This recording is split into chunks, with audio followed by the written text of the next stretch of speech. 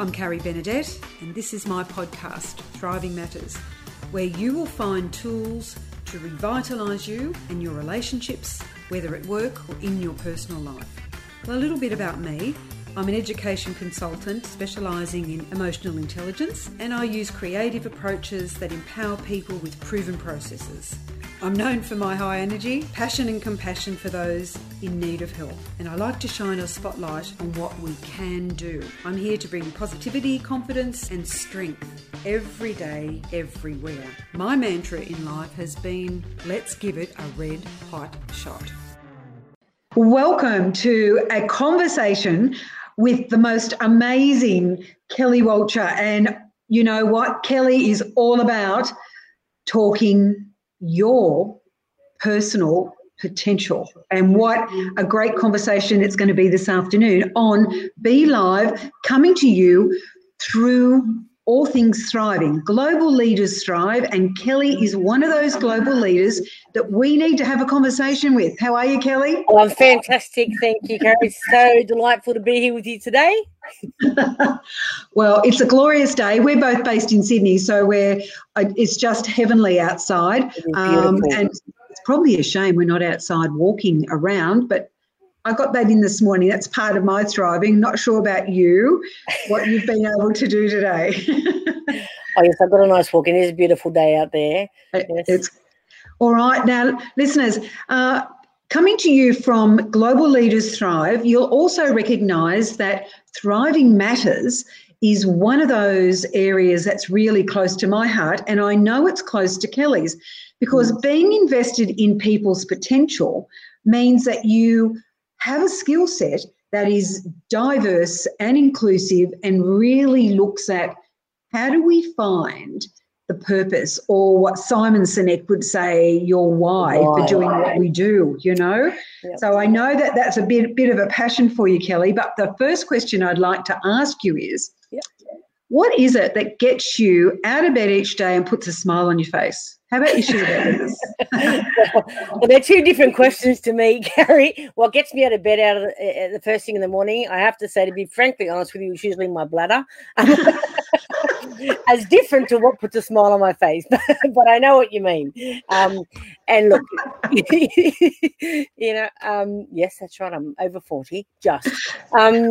So I think, what puts a smile on my face every day when I get out of bed, I'm really fortunate in that I have a wonderful family. I have a wonderful partner, and I have a wonderful little boy who's 7, who teaches me how to be a better leader every day. And I think when I get out of bed initially, I honestly think, how can I make the world a better place for my 7-year-old to grow up in? Because, you know what, it all starts with, I hate to quote Whitney Houston, but, the children are our future. There's a song in everything. That's something I also say. Well, that's right. We find the lyrics and we find the tune, and there's usually an association and probably a metaphor thrown in there. So there is.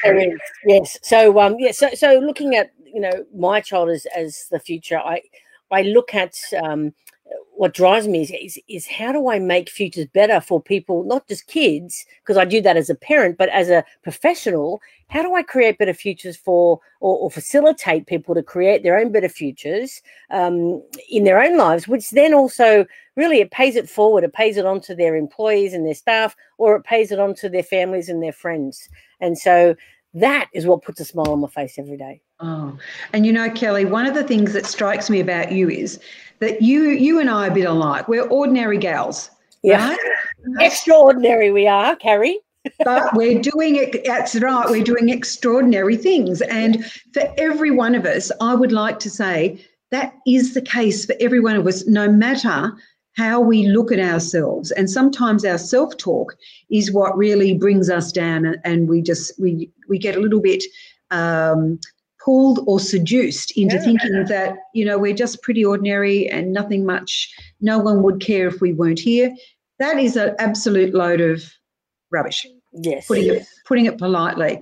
So I really like the fact that the people I get to talk to, the people that I connect with so well, are the ordinary guys and gals doing extraordinary things. And, in doing that, life isn't easy every day. And that's why I like to ask the question, what gets you out of bed each day? Because some days, you go, oh, really? It would be nice to just snuggle up here for a few more minutes. Yeah. What have I got? But usually it's the pull of the day going, oh, wow, 1, 2, 3, 4, 5, I'm out of bed and look what the day's going to bring for me. Yeah. And, with that mindset of being curious and also thinking, you know what, I'm going to bump into someone today that I didn't expect. Something's going to happen that I didn't expect. And we can actually look back on the day at the end of it and go, how fabulous was that? And I think to me all the time, Carrie, I honestly, whether it's a discussion with one of the parents at school on the way down the hill, or whether it's having an online discussion with a colleague or discussion with a client, I always feel like there's something that we're giving, and I know that whole concept of contribution, everyone wants to do it. We all want to save the world. Well, a lot of us want to save the world, but we can only do it one person at a time. Yeah. And it's like the concept of, taking a village to raise a family. We can only create change with people who are willing to do so as well. But I often find myself, chatting with people, and all of a sudden they feel like they're in a coaching conversation, but it's not intentional. It's just that, like you say, that curiosity, that real lack of judgment, and that real openness to understanding where they're at right now and at that moment, and if there is anything that I can bring out of you to help you facilitate the rest of that day, fantastic.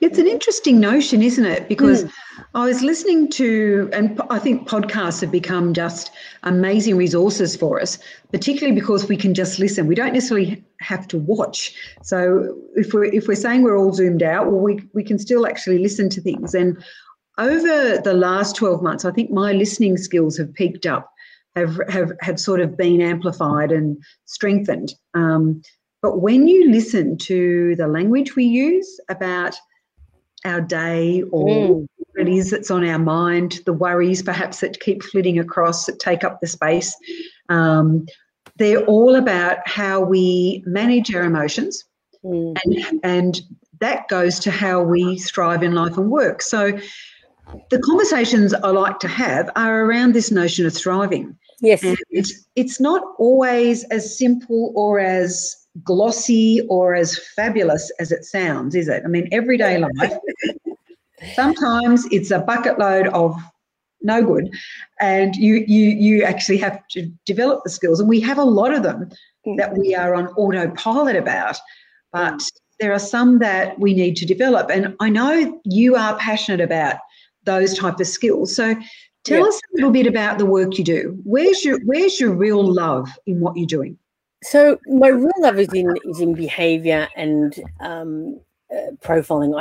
I'm so besotted by people and their behaviors and what makes them tick. And I've done a lot of work in neuro-linguistic programming and understanding the neuroscience. I've done a lot of work in extended behavioral profiling. The one that I'm working with most at the moment is Clifton Strengths Profiling, which really talks about how we use what we do really well and do more of that to thrive, rather than focusing on our weaknesses and what we don't do well. Because, we have to be aware of our weaknesses, and I have a page of them, and now I'm not even afraid to put them out there. I know exactly what they are. I own them. They're mine. And but my strengths outweigh those, and I spend more time on my strengths than I do on my talents, and I find that's created a better life for me. During COVID, I like to call it my COVID baby, not a real one, but it was my it was the birthing of new ideas and things like that. And the question I kept having to ask myself was, what if it could be different? Because I found in COVID, as a facilitator, because a lot of my work was in facilitating leadership programs and development programs, and I found that I wasn't contributing because I didn't have any work because it all just cancelled in the first 3 weeks of shutdown. Yep. And so I'm one of those people that I actually loved when we had to teach the kids for 6 weeks. I loved it, because it gave me an opportunity to contribute where I hadn't been contributing. Yeah. And so it gave me a bit of a fire in my belly. But when you talk about those things you were talking about before, it is my little COVID baby was about, what if we could, use the words that we use differently? What if we could think differently? What if we could feel differently? And what if we could behave differently, particularly now in these changing times? And how could that just really light a fire under us to do something else? Oh, I like the metaphor. It's like a kindling of the flame. Yes. I'm just going to move into that notion of the campfire. Yeah. I take groups away, usually face to face, and before COVID, we had gone to Arnhem Land. So each night, right, top of Australia, Milky Way, absolutely sensational, because where we lived on country with the Yolngu people, there's no electricity. Yes. Okay. So there's no light. We have our night lights, we have our torches, blah, blah, blah. But the fire gets started in the afternoon. This massive campfire gets started in the afternoon. And as we were coming back from the day's activities, everybody just starts to congregate just looking over the Arnhem Sea. Yes. Now, you can't swim. It's so hot. You cannot swim in the water because the crocs are just gliding by. Right? or you've got the jellyfish that you can't get in. But as dusk is coming down, and it's absolutely magnificent sunset, right? And it comes down gradually. The fire increases in intensity and the darkness descends. And as you're sitting around, you just watch what happens to people, and all of a sudden, automatically, their heads just start to rise. Yes. And you cannot stop looking at the Milky Way. It is just amazing. But it's about, I love the metaphor of the campfire, because around it you can tell stories where at the end of the day, that, the worries that you have on your mind, the things that have gone wrong, perhaps the challenges that you had, the surprises, perhaps the things that went well, all those start to disappear. And you settle into the night, and it becomes quite reflective, and it feels like you're going to another world. And then you're able to restart your day. And I just love that metaphor. I love you talking about the campfire, because my whole concept around what I do is really like that potential piece is like a phoenix coming from the ashes. So when I hear you, just the way you just described that, which was amazing, thank you. But I see the phoenix coming up through that campfire and flying, and that's kind of what I want for people. I want them to be that phoenix that rises from the ashes. Oh, I love it. I love it. They're on fire today. Well, Kelly, I mean, and the thing is too, people don't believe that it's possible. Like there are some people don't believe it. So when we say, you have a love around the strengths, tell me one of the strengths you know about yourself, and how, and maybe a strategy that you use to put it into play for those difficult situations, perhaps those challenges that you experience. Of course. So I have my number one talent, they call it, is called the relator talent. And funnily enough, I've got a lot of relationship talents. But funnily enough, what it does is it allows you to almost deep dive into people. And so for my craft, for what I do, it's good to be able to do that, because what it does is it allows me to make people feel comfortable, at ease very quickly. I can build trust with people very quickly, and I honor that trust as well. I don't, I honor that trust as well. It's very important to me that people have that with me, because I want them to feel safe, and I want them to feel psychologically well while we're talking. Because I don't fix people who are broken. I help people to become unstuck. And that's where the potential comes in. And I get it. And you talked about us being ordinary or extraordinary people at the beginning, but living ordinary lives. And the reason I know I can do this is because I've done it myself. And I know what that push is, that sense of self-motivation you need to be that phoenix, to come out of the flames and choose to do something different. Yeah. And that's it, isn't it? It's the step of saying, I want to, I need to, but I need a little bit of help to do that. Yeah. And there is no shame in that. There's no shame in saying, I actually need someone who can walk the talk with me, who can just be with me along the side. Yeah. And, I also have empathy in my talents as well. So it also is not that sympathy of, just going, oh, that's terrible. It's really being able to sense what the person is going through, what they're feeling, and be part of the solution, not part of the problem. I have connectedness, which means all things happen for a reason. So with that, whenever I meet somebody, even like yourself, Carrie, I think, well, this is for a purpose. We're here for a purpose. And you know what? Today we're going to talk about what we're talking about, and it's going to ring true for somebody. And if it helps them, fantastic. I mean, this is the joy of what we can do now online, is that we can reach so many more people at such an incredible distance. But we also have to remember that connection is still so important. Well, that's it. And it's very topical. People are saying they're exhausted by back-to-back Zoom meetings or whatever platform you're using. I think Zoom now will be entered into the dictionary terms for a new word. It just means a visual and voice connection. But it's interesting, isn't it? Because there's a lot of talk about psychological safety, particularly for people in remote situations. And if we look at the statistics, McCrindle's saying that in Australia we have the majority of the population saying they actually want to work 3 days, 2 days. 2 days in the office, 3 days at home. They actually quite like this notion of working from home. Now, there's a whole lot of pressure to get people back into office, back into organisations for the face-to-face connections. And so the leaders of those teams, the managers of those teams, even if you're managing your family at home, right, where you've got how many on your Wi-Fi, how many people in your home on your Wi-Fi, your uni students, your students at school, your own work, plus your partner's work or whoever is living in your home.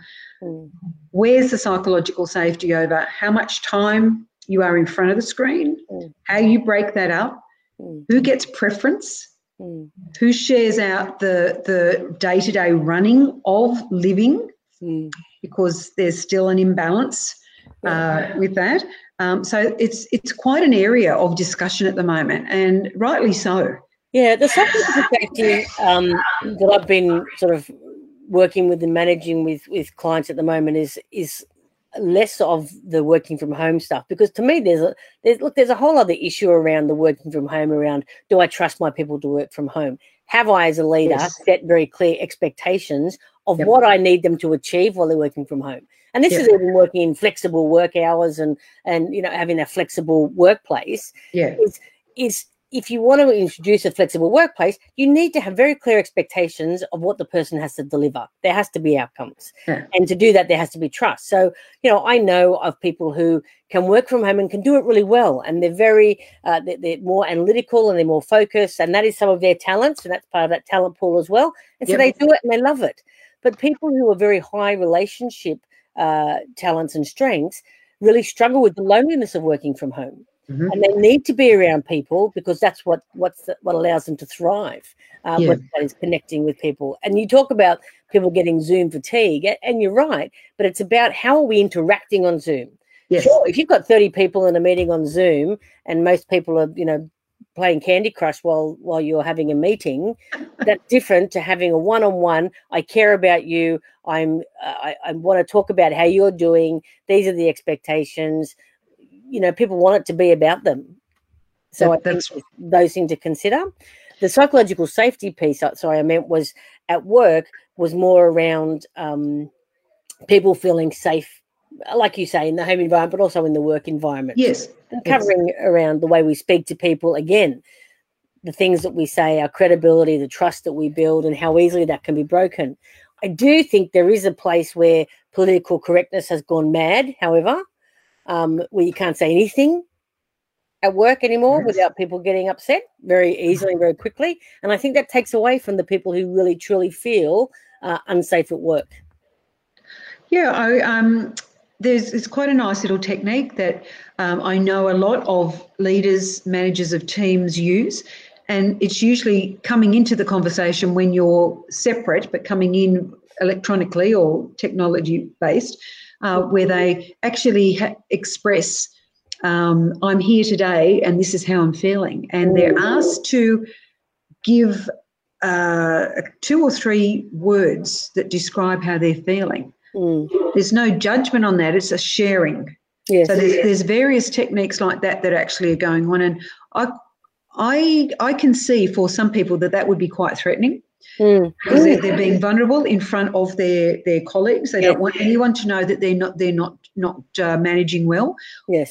But over time, it can become a culture of how we talk about ourselves with no judgment, but we accept it, and that gives us information about each other. Can I tell you what I've introduced, Carrie? I've just started to introduce this with my when I've been facilitating groups, and I get in there and I say to them, look, it's so important for me that you feel safe in this room, whether it's with me or with the other people in the room. And so I say, but my job here is to draw on your potential, and I might see that potential where you don't even see it. And so what I want to do is I'm going to push you a little bit to bring that potential out. But if you for a moment feel unsafe, then I have a little signal. I say to them, can we all do this? All right. And I'm happy with that signal. I said, you can do this, you can do this, you can do this, wherever it is, I will see it. I mean, I think that I can read a room well enough to be able to know when someone's uncomfortable with a line of questioning that I'm asking them. But if I miss it in a big group, I said, that's what I'll do. I said, but you have to promise me that you don't just use that to get out of, coming to stand at the front of the room and do something. So it's a get out of jail for when you feel vulnerable and unable to lean into that vulnerability. Very powerful. And how successful is it? It's great. Look, I have had, not many people use it. People laugh at me and they go, oh, hang on, Kel, because I asked them to do something. And I said, is this one of those occasions or is this the real deal? And I think I've had one person that's used it, but as soon as they use it, I look at their face and I can tell that they're actually not comfortable. And I can say, look, I can come back to you. And then what I'll do, if it's giving them some time to think about it, and what I'll do is I'll just come back and I'll look and see how they are, because they notice that you're coming back around the room, and then I'll see they're not ready. And I let them be. Do you know what I mean? So, and that would be one of the, that would be like setting up a charter for all the rules of the group engagement. Which and that's what I do. So we respect each other in the room. We're not judgmental, and that's for me, because I'm very, I'm very passionate about what I do, and I'm very passionate about your potential. But as long as you know that my intention is always in your favor. Yeah, and I think that's a lovely way of talking about, hindsight's a wonderful thing. It can be a royal pain in the butt. Yes. You can spend a whole lot of time and energy on, I wish, what if. Yes. But it can be useful when you're looking back at situations and going, have I been in a situation like I'm currently in? And what did I do then that was helpful? What's the difference here? What can I build on that I know I've got, but perhaps what other skill, what other resource, what other support do I need to manage this or to work through it? And I think that's one of those skills. And someone in that situation where they're putting their hand up and saying, no, it gives you time to just be with that emotion, to actually process it a little bit, not to have that amygdala hijack in front of everybody, but to be able to manage it and get yourself from the emotional thinking into the lateral thinking, where we're thinking a bit broader. Yeah. Oh. And when you talk about that, Carrie, have I got a bit of a repeat there? Sorry, do I need to change my sound, or are we right? I think we're right. We've got a little bit of an echo, Kelly, but with most IT, I don't know whether it's Friday afternoon and that's the case. All right. So when you talk about that really interests me, because a lot of the work I do is around, and you even use the term what if, which is the term of my new model, which is about the words, actions, thoughts and feelings creating inspiration and happiness on the outliers. So, every good trainer has one of those words that explains everything that they do. And instead of people saying, what if this and what if that, which is fear of uncertainty, it's what if it could be differently? And so when you talk about that and you talk about those kicks in the butt and those things that push us to learn. I mean, I've had plenty of those experiences. And, you know, Chris, one of the fellows I was talking to this morning said to me, if you could talk about yourself for 15 minutes, would you be able to do that? I said, 15 minutes, Dal? Is that all? Is that all? I said, pick a topic, any topic. You know, relationships, you know, abusive relationships, you know, addictions, leadership, bullying, any of those topics, you know, diversity, gender, any of those, just pick a topic and I can give you a story. And I think it's from those stories though, Carrie, that we grow. And, you know, when you talk about that they're not nice things, but if we can learn from them and it's not always easy to learn from them straight away. I mean, sometimes in some of the lessons I've had to learn, I've had to be hit around the head quite a few times, proverbial, not literally, to get the understanding of what the message was, particularly as someone who's been a people pleaser, a workaholic, you know, just a yes person to everybody. And so I get that, what you're saying about that.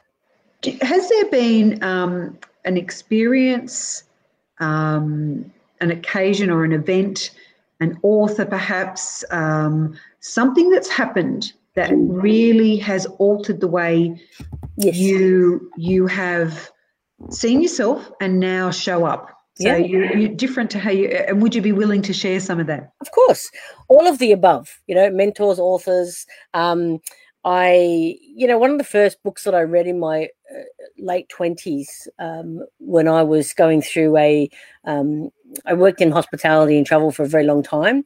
I grew up in with an alcoholic father who's now passed from alcoholism. And, you know, and I was going down that road myself with alcohol. And it's not something I've shared publicly before, so I don't know what you've done to me. But 23 years sober I am now. And well done you. Thank you. But one of the things that I read was Louise Hay's You Can Heal Your Life. Yeah. And because you know what, Carrie, I looked in the mirror one day and, you know, they say that the eyes are the window to the soul. Yeah. And I just looked in there and there was nothing there. It was just this blank. And I from that day, you know, 28 years old I was, and I decided to do something about that and do something differently. And I read Louise Hay's book, You Can Heal Your Life. And I thought it was astonishing. She had obviously recovered from cancer. I think she's passed now, but, you know, it was good for me. It was good for me. I read it. I really enjoyed it. I can't even remember what was in the book now. I just know that it had an impact on how I changed the way that I started to think. And that really just got me started on the journey of what if things could be different, you know, and you know, it takes a long time to get over that sort of, you know, addiction. And then I read,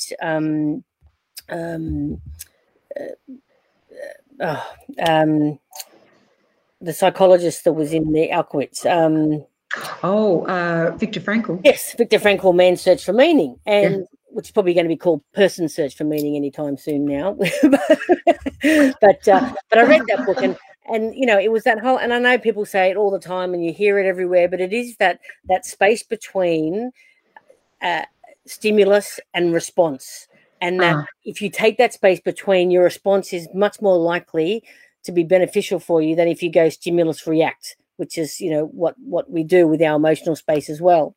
More recently, I mean, I went through a huge journey and through the industries that I was in, and I went through a period I was in hospitality and travel for a long time, and I loved it. I loved it. And I'm a mentor in that industry now.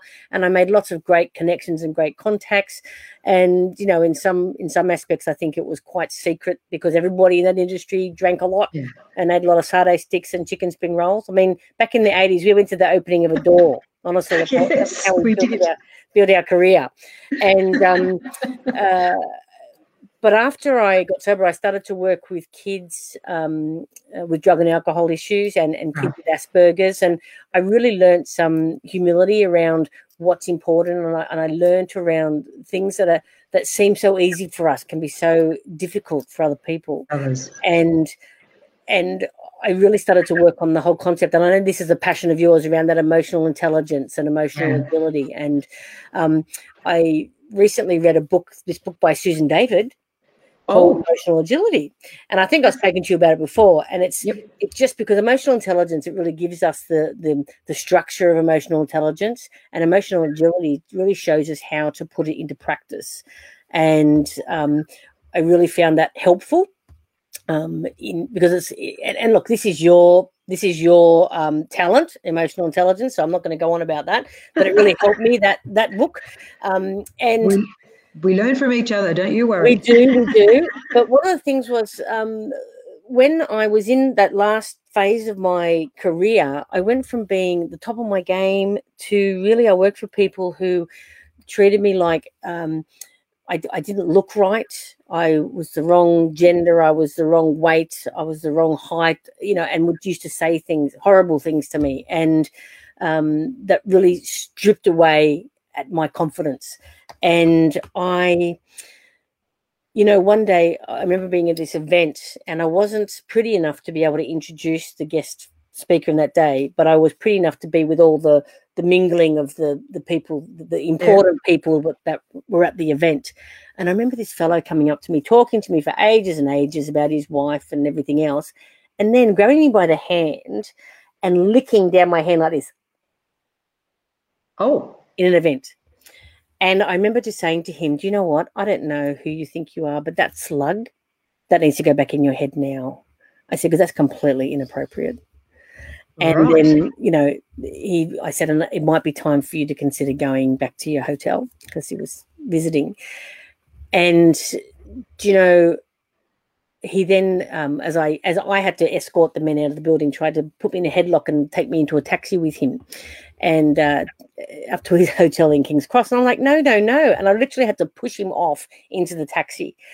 And I went up, and my pretty colleague, who was gorgeous, I love her to death, but she was the one that got to do the introductions because she was the right look, said to me, Kel, I'm so sorry, that's just awful, all that's happened. And she told my boss, and all he did was turn around and say, well, she's barking up the wrong tree, isn't he? He's barking up the wrong tree. And do you know what? That feeling of being unsupported like that, I went home that day. I literally went to bed for 4 days. Right. Under my doona. I had lost all confidence. All self-esteem. And do you know what? It gets better, Carrie, don't worry. Do you know what, though? I ate lots of snack chocolate and watched reruns of Law & Order SVU. But no one knew what to do with me. And 4 days later, something came over me. And this really leads me to this where we get motivation, because we cannot be motivated by others. We can only be in an environment where we choose to participate. And I just had this thought that there is more to me. And I thought about Viktor Frankl in his in the Auschwitz, and I thought about Louise Hay, and I thought about all these great mentors that I've had that have got me through my career. And I just thought, this is not it. No. And this is where I get the phoenix from the ashes. I just got up, and like I rose from the phoenix from the ashes, I did. But what you're just describing is something I have just read in another friend of mine's latest book that she's just brought out. And it's that getting to the point where you actually have to go in. You have to actually go in and know and actually like who you are for all your difference, for all your strengths, for all your foibles, whatever it is. And in a way, and at the time you probably didn't think it was a gift. No, well, at the time I just said... It put you under the doona, right?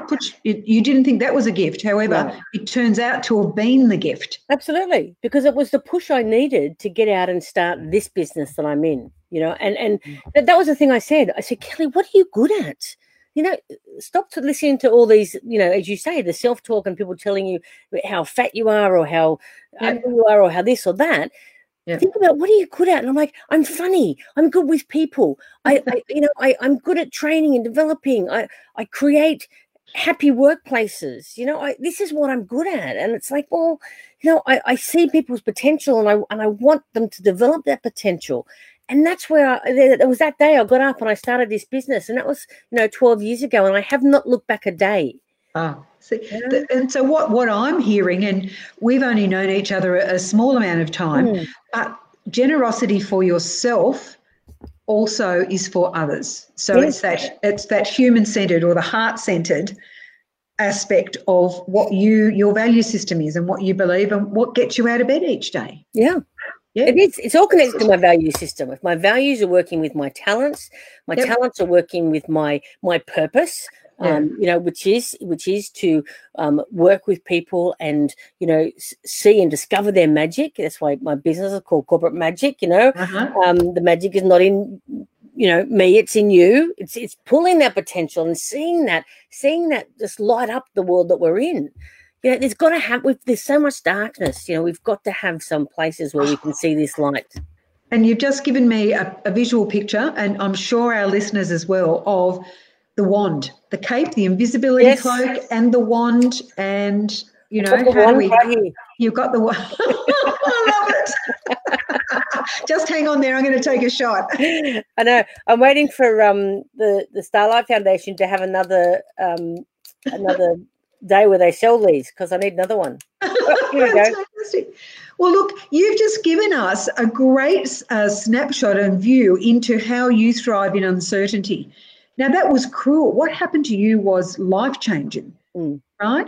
And it's interesting how many layers you probably had as protection to get through all that had started to happen to you because of, we're all licorice all sorts, for crying out loud. We're all shapes and spots and sizes, yeah? Yeah. And we have this view of the perfect world or the perfect woman or the perfect man, whatever it is. It does this notion of perfection and idealism,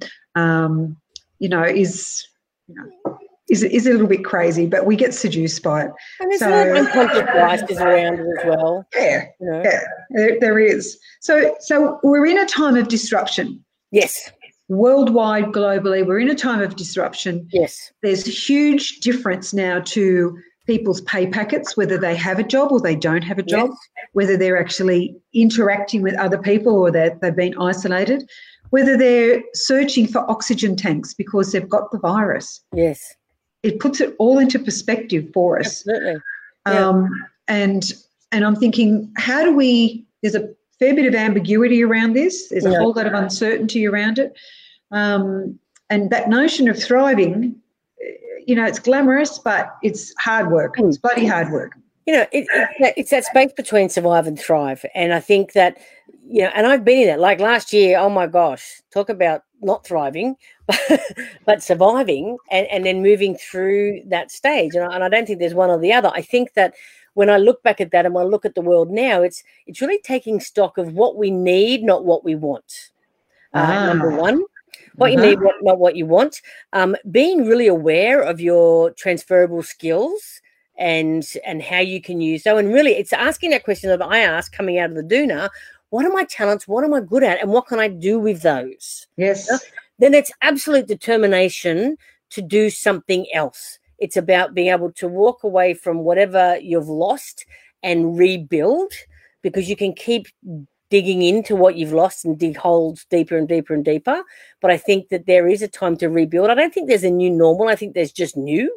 I think that everything is different, and I think that we have to embrace different, and we have to embrace new, and we have to embrace that, we've got to try something. And the thing that I ask as a coach all the time is, if what you're doing is not working for you, what else can you do? And it's constantly having to ask that question. If I'm doing this and it's not working for me, what can I do? Toss it. Thousands of dollars on digital marketing during COVID from Gladys, gave us a grant, and it didn't do anything for me. You know what? So I don't do it now. I do something else.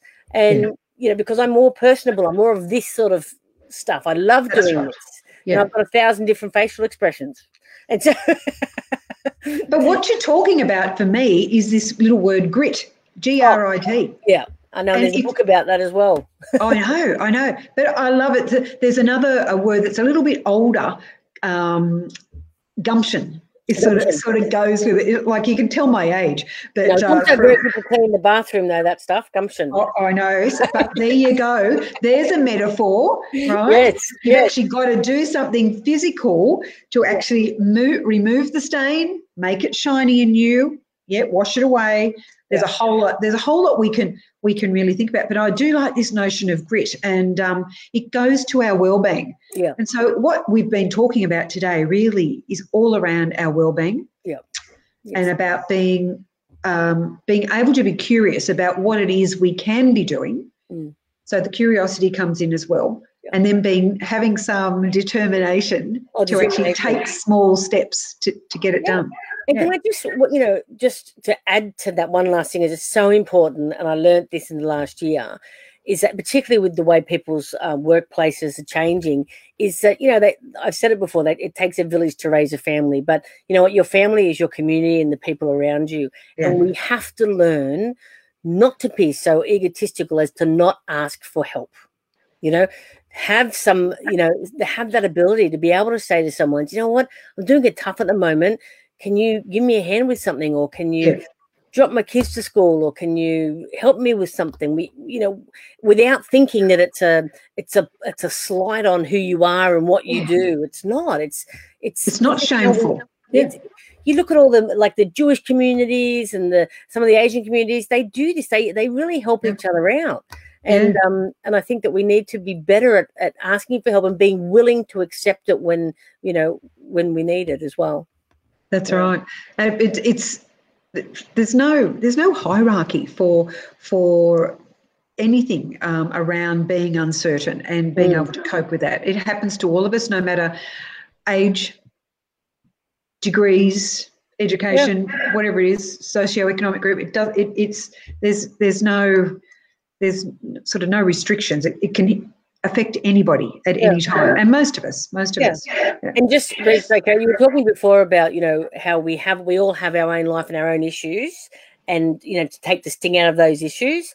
And honestly, that's what makes us unique people. That we are all so unique, and for us to be able to work with someone to take the sting out, so that we can live our lives on the other side of the timeline with less of that intensity, less of that stress, less of that worry. I think that would be amazing. And that's obviously what you and I both do with our clients.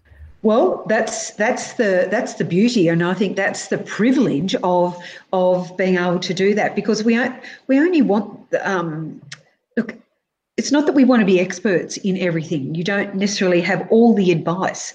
It's the privilege is walking alongside someone who will actually be game enough to put the next foot forward and go, I'm going to give this a shot. They just have the willingness and the courage to do so. Yep, yeah.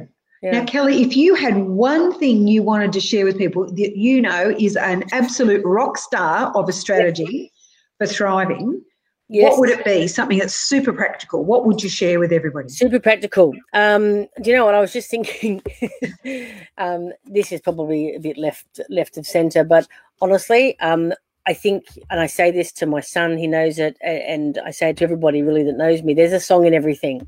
And I think music has the power to make us laugh and cry and think and feel deeply and think and feel light.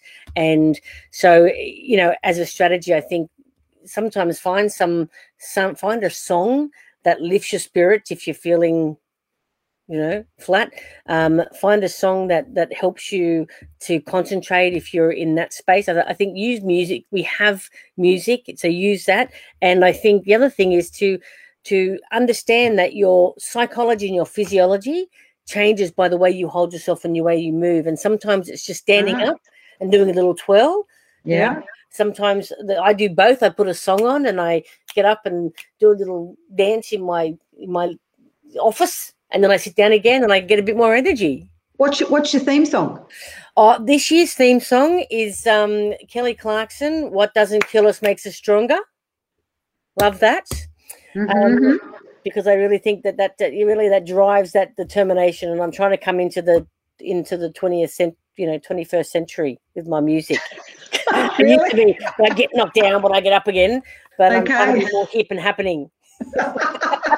Oh, Kelly, I've had a great conversation with you this afternoon. You are just a little wand, a sprinkling of magic for the afternoon. That's it. Now, people want to get in contact with you, Kelly. What would you like? How would you like them to do that? Well, they can find me on LinkedIn, or they can come to, and it's Kelly with an EY. That makes me a little bit more special. Yes. So it's Kelly, Kelley, at corporatemagic.com.au. Or find me on LinkedIn or Facebook under Kelly Wacher. I'm there. I'm the one with the jazz hands, actually. I'm going. Oh, great photo that is. Great image. So yes. And thank you so much for sharing some of your magic this afternoon. My pleasure. You know, the what if model, if anyone's interested, you've that's one of your signatures. Yes. The books that you read and have read over the years that have made a difference to you, Louise Hayes's You Can Heal Your Life, yes, or The Search for Meaning by Viktor Frankl, yes, and Susan David's Emotional Agility. And I've got 2 more for you. Oh. Good reading. Oh, fantastic. Feel the fear and do it anyway. Yes. And Soar with Your Strengths. Oh, lovely. It's lovely. A great book on using your talents to get what you want. Oh, great resources. Thank you for sharing those with us.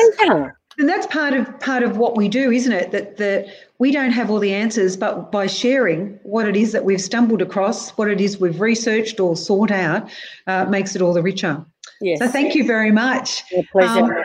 So happy. I'm so happy to be here today. Oh, and listeners, if you would like to know more about what I do, carriebenedette.com, you can find me on all socials as well. I would love it if you gave me a little bit of love, if you pop onto your favourite podcast platform, whether it's Spotify or Apple, or we're on all of them. Just give us a little bit of love. That's all that we ask, because we do try to make each session a little bit better than the one previously. And as we close, it's time for that bit of movement. I'm big into movement as well, so we have little dance parties here, especially when the grandkids come over. Fantastic. So I've just found what it is. So let's get it up. Oh. Is this it? Yeah. That feels warmer. Sleeping here. Thank you, everybody. Great to hear you. Thanks, Kelly. Thank you. What doesn't kill you makes you stronger. All right. Bye, Carrie. Thanks. You got the best of me. You think you had the last laugh, but you think that everything good is